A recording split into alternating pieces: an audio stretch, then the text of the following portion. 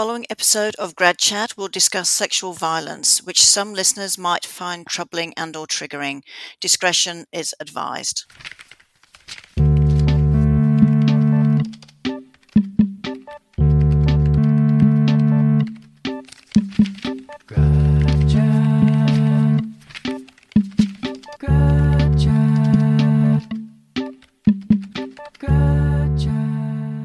G'day and welcome to Grad Chat, your opportunity to find out about graduate research here at Queen's. My name is CJ the DJ and I am your host for this week's Grad Chat. Of course, a show like this could not happen without the support of the School of Graduate Studies and CFRC, so thank you very much to both of them.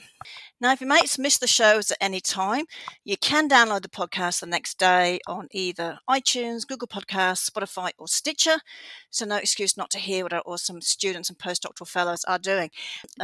So today I'd like to introduce you to Melanie Prue, who is doing a PhD in Cultural Studies under the supervision of Drs. Amanda White and Dorrit Neyman. Welcome to Grad Chat, Melanie. Thank you so much for having me. I'm so excited to be here. Yay!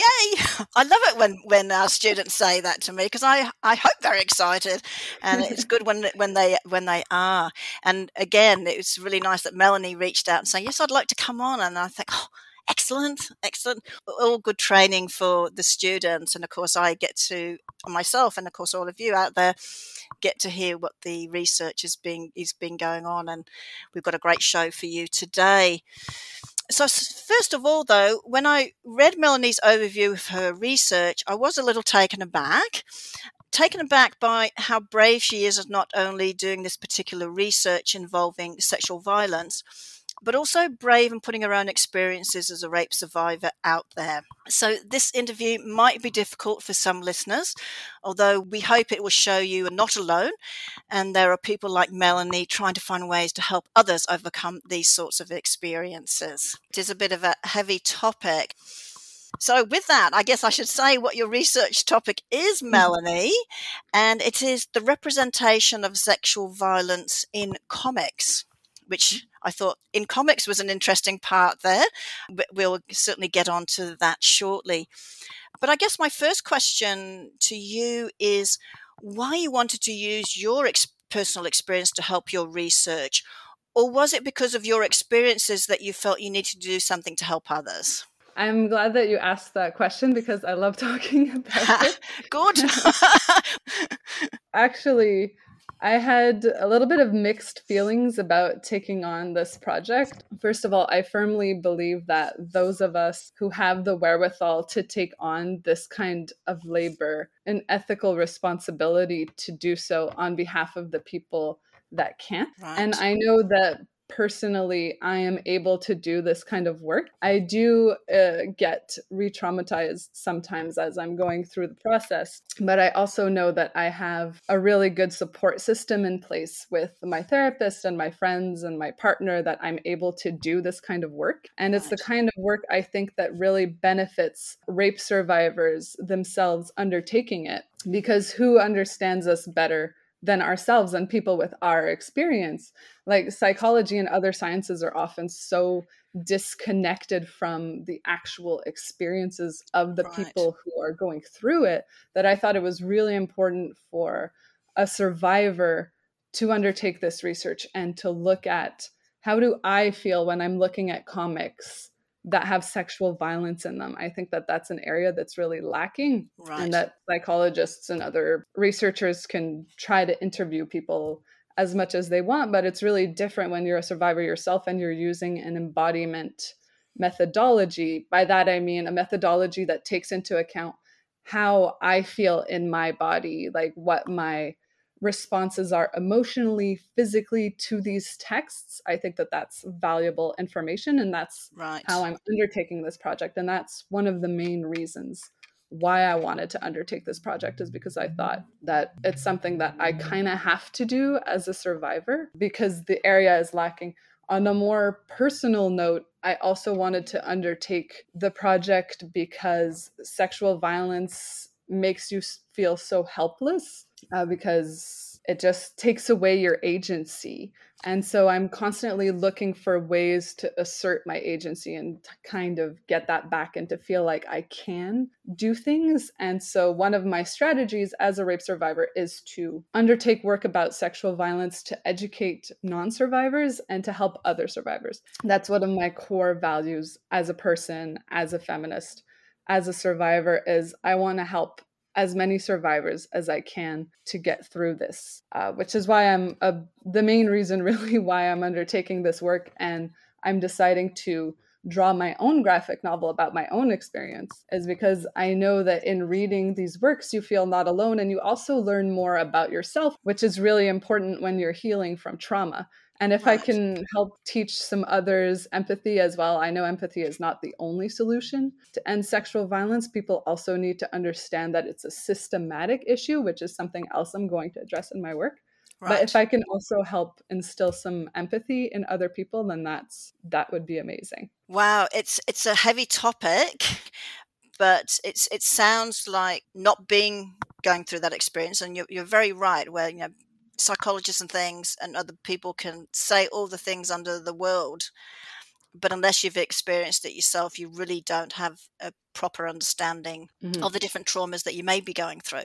So, like I said, I take my hat off to you for putting this forward and using your own experience to try and not only help others, but I hope it also is going to help you too, going through this process of a dissertation, because it's not easy.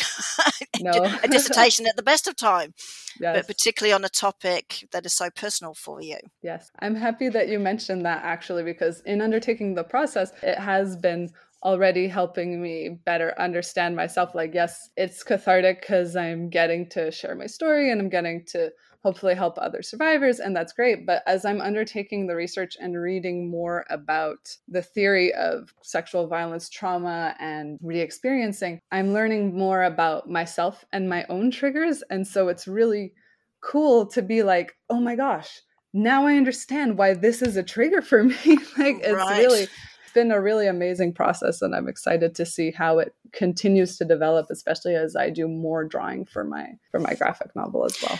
So, your topic is the representation of sexual violence in comics. Yes. When I first read that, I was thinking one of two things. Is it representation of sexual violence in a storyline of a comic, or is it a comic to help sexual violence survivors? And so I'm thinking it's the former, or it's both. Okay. It's actually both. So the goal of my project is to try to minimize the risk of triggering survivors. This is my goal, is to find what aesthetic strategies, or what I call distancing narrative features, that's aesthetic choices artists can make to help prevent survivors from experiencing re-experiencing, or from being triggered. That's the goal of my project. In order to do that, I'm looking at the representation of sexual violence in different kinds of comics as well.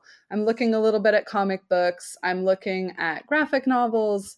I'm looking at zines, at webcomics, mostly focusing on women, because I'm particularly interested in women's experiences. Unfortunately, whenever you do a doctorate, you have to have a really narrow scope, because there's just so much information out there. So I'm like, okay, I'm going to have to really hone down. So I'm looking specifically at women's experiences. I'm particularly interested in looking at memoirs of sexual violence that women have created, mostly in graphic novel form. So I'm actually looking at a whole host of different kinds of comics that explore sexual violence, but I'm mostly focusing on how women represent their own experiences, because I think that that's a really rich area, and I can learn from the strategies that they use on how to minimize survivors. So it's interesting, because when I think of comic, I think of Beano and the cartoons that we have in the newspapers and things like that. I don't always think of some of those other things that are just graphic novels type thing. So I think that's an important distinction, that not people may have had the same understanding as me, is that it's just this fun thing, but there's some sexual violence within it. Whether it was intentional or not, it's there. So thank you for that. I think the big part that you said is you keep using this word triggering, which to me means something is being shown that's going to offset or set off again the experience. But I imagine triggering can be very different in each person. So, why is it important to be mindful of when discussing materials about trauma and this word triggering? Yes. Okay. So you got the definition spot on. When I say triggering, I mean re-experiencing, which is one of the most common symptoms of post-traumatic stress disorder. So when you experience re-experiencing, it's like if you're reliving the moment of the trauma. And it's also known as intrusive memories sometimes, which is a little bit misleading because you're not experiencing them as a full cohesive memory a lot of the times. It's more kind of sensory fragments, and that varies a lot depending on the person. So, for example, in media, the most common symptom of PTSD that you see is flashbacks, which is true. The main kind of sensory re-experiencing symptom that people get are visual a lot of the times. However, it can also be other stuff. It can be touch, it can be smell. For me personally, when I'm triggered, it's a feeling. It's an overwhelming sensation of helplessness or overwhelming kind of like discomfort in my body. So it really varies on the person. So there are many different kinds of triggers for re-experiencing. One of the main ones is usually visual, but again, it can be so many different things. It can be sounds, smells, sights. It can even be an emotion. This is why triggers are so hard to predict, is because they vary so greatly for everyone and they don't really make thematic sense a lot of the time.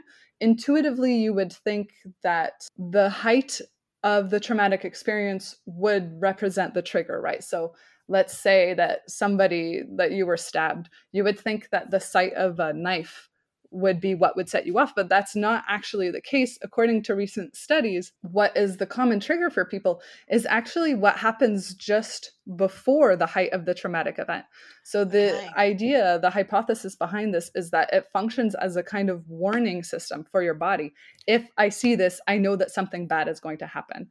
Right. So a famous example is there was this man who was kidnapped and forced to stay in a cellar. And before the kidnappers would open the cell, he would hear their footsteps and then a knock. And so what was triggering for him was the sound of footsteps that would trigger him to hear a knocking sound, which would make him panic because it's his body saying, you need to hide, you need to protect yourself.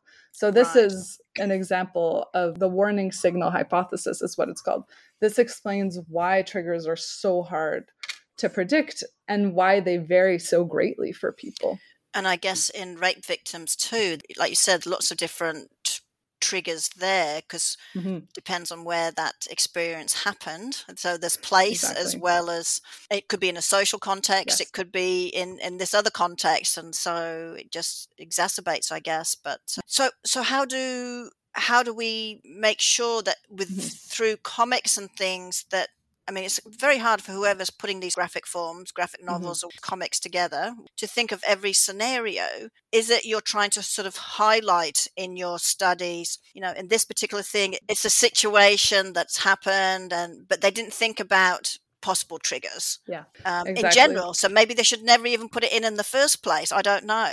I mean, sometimes you can't hide from these things, can we? No, exactly. My goal is really not censorship. I think that sexual violence is really important to talk about. Of course, you can't talk about sexual violence in comics without talking about fridging. There's a really big difference between women sharing their experiences, or just survivors in general, sharing their experiences of sexual violence, and then what happens in a lot of comic books and TV and stuff, which is known as fridging, which is where women experience sexual violence or are killed just as a plot device for male development. So for example, in comic books, a woman will be killed and it's not about her pain or her story. It's about the superhero now being like, oh, I am devastated because now my girlfriend is dead and I have to deal with this. And so it's really minimizing the sexual violence against women.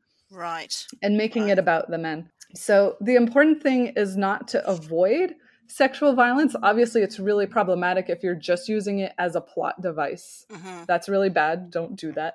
But it's really important to talk about because it is a real issue. And so my goal with this project is really not censorship. It's just to give artists tools and the knowledge to know, okay, I want to include sexual violence in my book because it's an experience that I've had, or I have a character who's a rape survivor, so I want them to have a flashback or something. What tools are at my disposal to minimize the risk of triggering my audience? Because sometimes comic artists like to be a little bit indulgent in their representations of sexual violence, and they'll make something really graphic just for shock value and to attract audience attention. This was a really big problem in the 1970s in underground comics with misogynistic male authors who would just draw really graphic sexual violence against women to attract audience attention and to kind of seem groundbreaking, but actually being so. Exactly. So I'm just hoping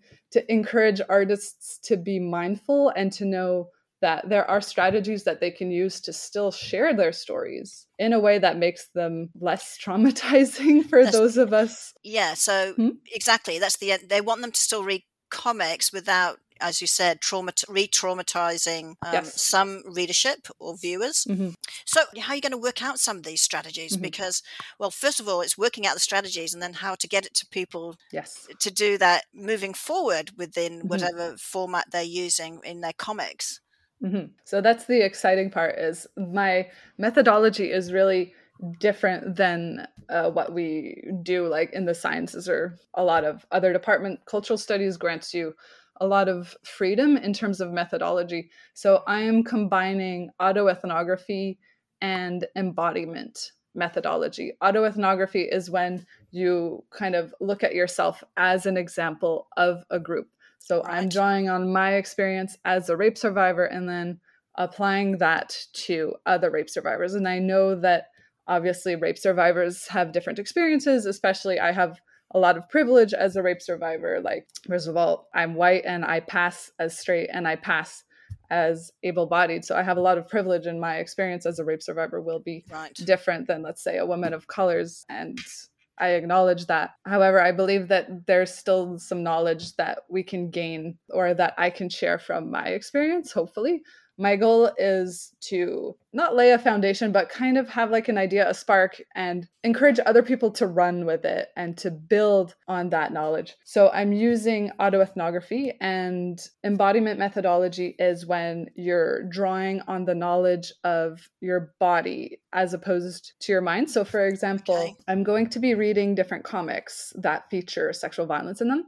And then I'm going to be noting how I respond emotionally and physically to comics.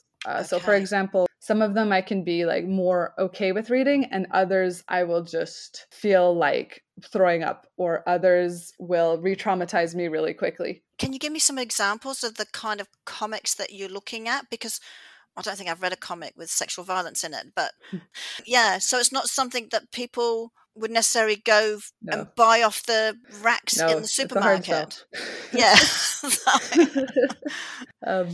Yeah, sure. So a lot of the times sexual violence in comics, at least women's experiences, are published as alternative comics. So you have to go to small presses and indie publishers or feminist presses specifically to find these comics. But there's actually a lot of them. A lot of women have been making comics about sexual violence for a really long time, actually since at least the 70s, as a response to underground comics that were really sexist and misogynistic and racist that were circulating.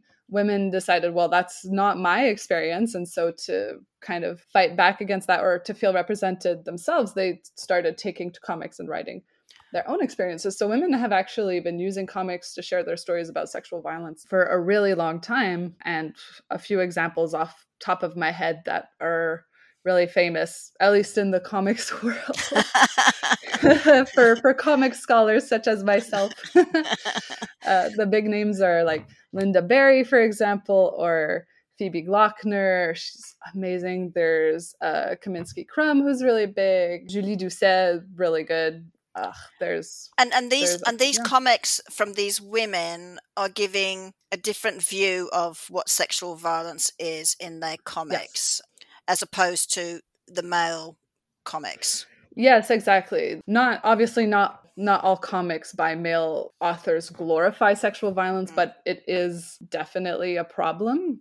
And so what women comics do differently is they kind of flip that on their head and they're like, well, no, sexual violence is not, it's not necessarily, it's not erotic. It's like literally traumatizing. Traumatizing. So they Yes. use different strategies to emphasize that. One of my favorite comic artists, Phoebe Glockner, for example, she's a medical illustrator, and so she uses that to her advantage. She draws hyper realistic genitalia that are oversized to emphasize the threatening aspect of rape Right. and of impending violence, Right. especially because her stories are from a child's perspective, because that was her experience. She's a childhood rape survivor or a sexual violence survivor. So to emphasize how like small she was and how threatening her Right. assaulter is, she makes these really kind of horrifying, hyper realistic phallic images that are both like horrifying but also beautiful to look at because she's such a talented artist. Right. Uh, Right. yes, exactly. And you can go in the complete opposite direction as well. Like Linda Berry, for example, who's another phenomenal comic artist, implies sexual violence, going completely different than Phoebe Glockner. She never actually shows sexual violence. It's just heavily implied in her work. For example, at one point, I believe it in 100 Demons, she says that she already, as a child, she already knew about sex. She found out about it in harsh ways. So Right. you know that, okay, she's a rape survivor, but it's not triggering because she's avoiding any detail and you can still follow her and understand what she's talking about. So they use a lot of different strategies actually to share their experiences and talk about sexual violence, which is one of the reasons why I'm so interested in this project, because there's so many different paths that you can take to share your story Do in a you way that like everyone can read. do you see those two authors that you just talked about? Do you see them as educators, and or are Yes. they educators and or helpers? Yes, definitely. Well, Linda Berry, first and foremost, because she actually is a comics teacher. Oh, right. Okay. Yes. So I think like anytime that you're writing about sexual violence or you're writing about your experience, you are going to help people. So it kind of makes you like a default educator because people are going to learn from it and Right. kind of help themselves from it. But there's people who like will actually try to make activist comics, such as myself, or try to push that even further. So, for example, Phoebe Glockner was invited to do a school presentation about her book. I think it was A Child's Life, which discusses childhood sexual violence. So she was going to talk about that and do a talk about childhood sexual violence. But then it was canceled because she was accused of child pornography, or the school was just uncomfortable with her talking about it. And she was very disappointed because, as she said, childhood sexual violence is so common and It, people don't yeah. talk about it. And so it's even more isolating for survivors. So this book, or at least this conversation, needs to happen in schools, and people or like adults use the pretext of like, oh no, we have to protect kids and we have to keep them safe, but they're already experiencing They're this. already So the experiencing it. We adults don't are want them to just be naive, do we? yes, exactly. So the adults are just trying to make themselves feel better, and it's coming at the cost of kids and young Kids people, because young people are the ones who get sexually assaulted the most, statistically speaking. They're the ones who are paying the price because we are uncomfortable talking about discussing it. these things. And it is Right. uncomfortable. It should make you uncomfortable. If it doesn't, there is There's something something wrong wrong. with you. Good point. So is this why, I'm going to go off on a bit of a tangent Sure, here, no worries. that you made your own picture book called The Bum Drum Conundrum? Yes. The little preview says teaches children about consent and that saying no is okay. Mm-hmm. Is this one of those educational pieces that, Mm-hmm. first of all, may have helped you creating the book, but at this your own for yourself, but also because of what you've just said, we need to make sure our children understand that the world isn't always a nice place, Mm-hmm. and these are some things, some tools we can use ourselves to help Mm-hmm. protect ourselves. Yes, that's exactly one of the reasons why my co-author and I decided to write the Bum Drum Conundrum. We both really love kids' books, and we were really frustrated with the stereotypes and just the lack of representation in comics. And so we really wanted to make a comic book that would also help teach kids about consent so that they understand that like sometimes someone will do something that makes you uncomfortable and you're allowed to say no. But something that the back of the book doesn't stress, which is also really important, is that the Bum Drum Conundrum also teaches kids that you have to ask permission before touching people, and that people don't enjoy the same things. So in the book, what happens is our main character, Melina, goes to the park and her friends are playing a new game of tag where you have to tap other kids' butts like a drum and shout "bum drum." So I see. Right. That's what it is. Yes. Right. So it's a bum drum conundrum. Yes. But it makes her really uncomfortable. She doesn't want her butt to be touched. And one of her friends just has a really hard time wrapping his head around it. He's like, I don't understand. It's just a game. It's just fun. And so his father explains to him that people like different things and you always have to ask permission before touching someone because you're making them uncomfortable. And he uses the example of like, well, you wouldn't like it if someone were to kiss you, would you? And the kid is like, ew, no, kisses are gross. And so the dad's like, exactly. That's how Melina feels about having her butt touched, or like you tapping her butt for the bum drum. Right. So we really wanted to make sure that we stressed that you are allowed to say no in terms of consent, but also consent is a two-way streak. Like we really don't want to victim blame here. Other people also need to understand that you have to make sure that the other person who you're engaging with is comfortable with what is going on. So being a rape survivor definitely impacted our decision to write this book. Actually, it's kind of a longer story because we were trying to implement change higher up, like at the university level, because we were noticing a lot of sexist comments and sexual violence happening at the university where we were.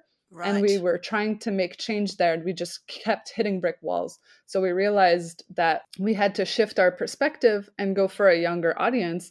And there weren't really any kids' books about consent published at the time. Right. So we figured it was something really important to do. And we got very lucky to find a publisher who let us share this story, because it's kind of sexual violence is a hard sell. Even if there's not actually any sex or violence in the Bum Drum Conundrum, it still kind of makes people uncomfortable. So I've ordered the book and it hasn't arrived yet, but to me, it would also make it easier perhaps for parents to alert their children, because not everyone is comfortable talking about certain topics, particularly anything of the sexual nature.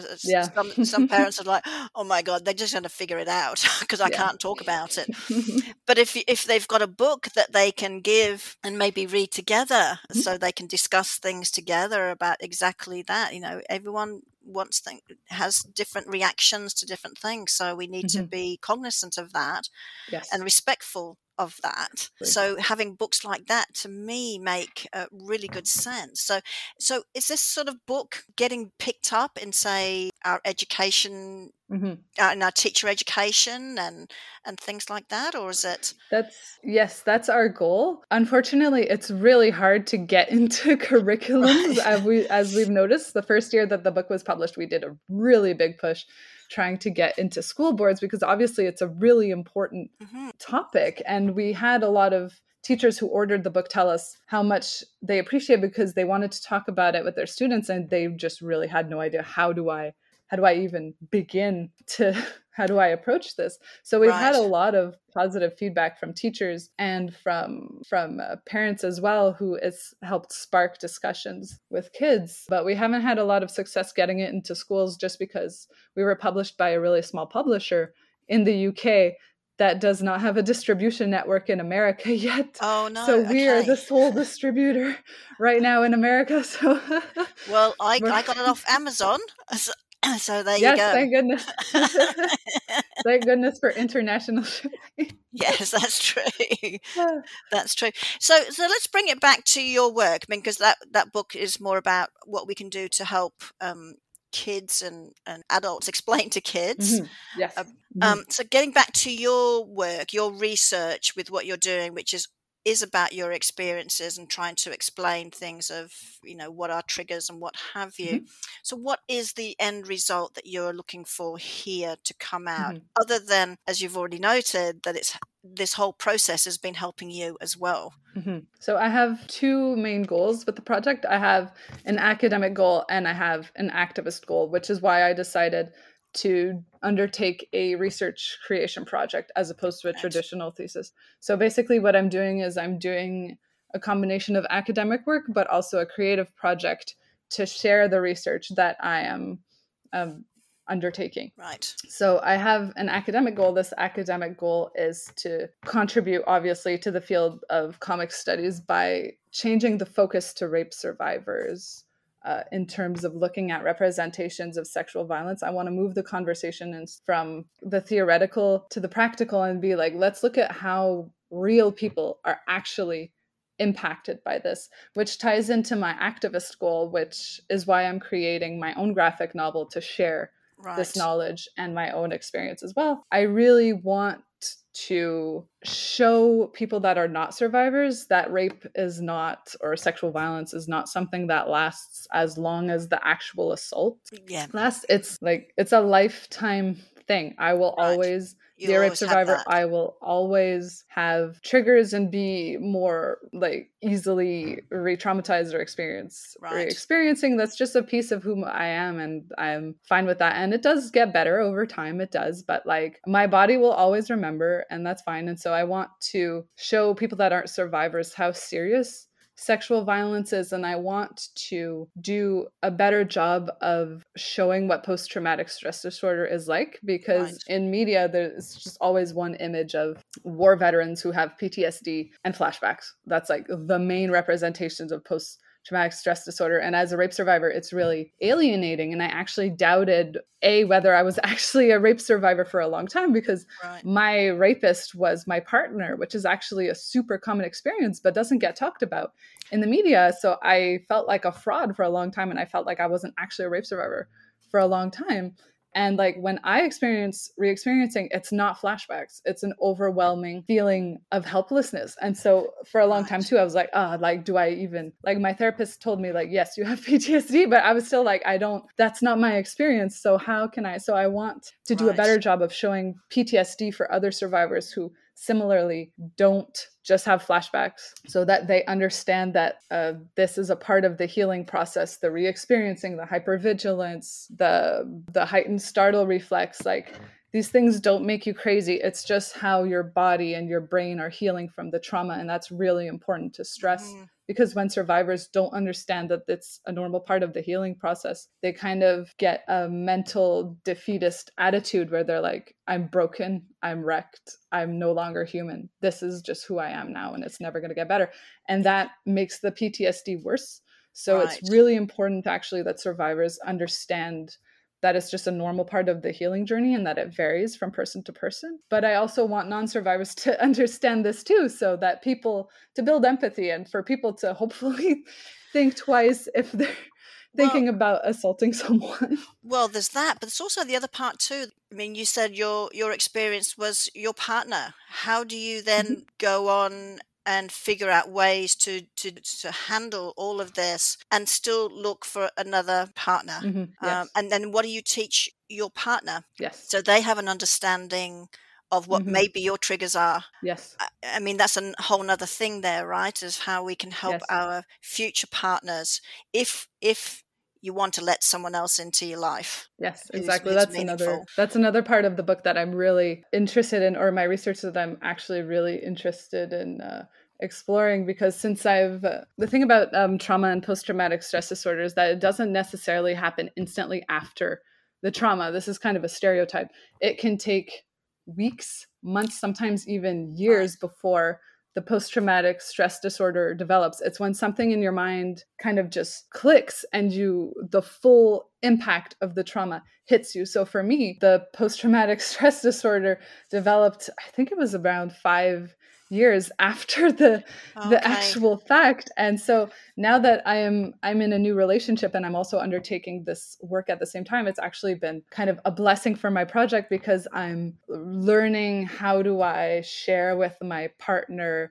It was actually really easy to tell him. It's harder when you're trying to be intimate. That's where the difficulty is for me personally. And then sharing with him like, when you say this, that's re-traumatizing for me. So don't phrase something this way. Or like, if you touch me like on my shoulder or something, that is re-traumatizing to me because that's what my ex did before the full impact of the Right. trauma, right? So that's what's more difficult for me personally, is sharing the details. But it's been really wonderful because he's a really amazing person and he's super into consent. And so it's really nice That's good. to know as a rape survivor that, wow, there are some people that take consent really seriously. Like he even he asked permission. He's like, is it okay if I touch your back? Can I rub your back? Is this okay? Yes, it's fine. Well, it seems like he's a lovely bloke, so I'm very happy for you. You found someone to that. Melanie, this has been an amazing topic, and I do appreciate you coming on and being so vocal about it and honest. And it can't be easy, and but I do appreciate you saying this. And so, all our listeners, I hope this has taught us all a lot. For those of us who luckily have not had that experience that others have, that there's some things that we can do to sort of help out too along the way. And I'm sure your work is going to be well and truly looked at really closely and be very helpful for a lot of different people, I'm sure. So thank you for doing this research. My pleasure. Good. And I strongly recommend people, if you've got kids and things, go and buy the Bum Drum Conundrum. You can get it on Amazon, because I found it the other day really, really easily. So you may want to check that out if you're uncertain of how to talk to your children about certain aspects of life and living. So go and do that. So thank you. That's it, everyone. Another week of Grad Chat sadly comes to an end. Don't forget, you can download this show tomorrow from either iTunes, Google Podcasts, Spotify, or Stitcher. Just type in Grad Chat. Until next week, this is CJ the DJ signing off with a big hooray.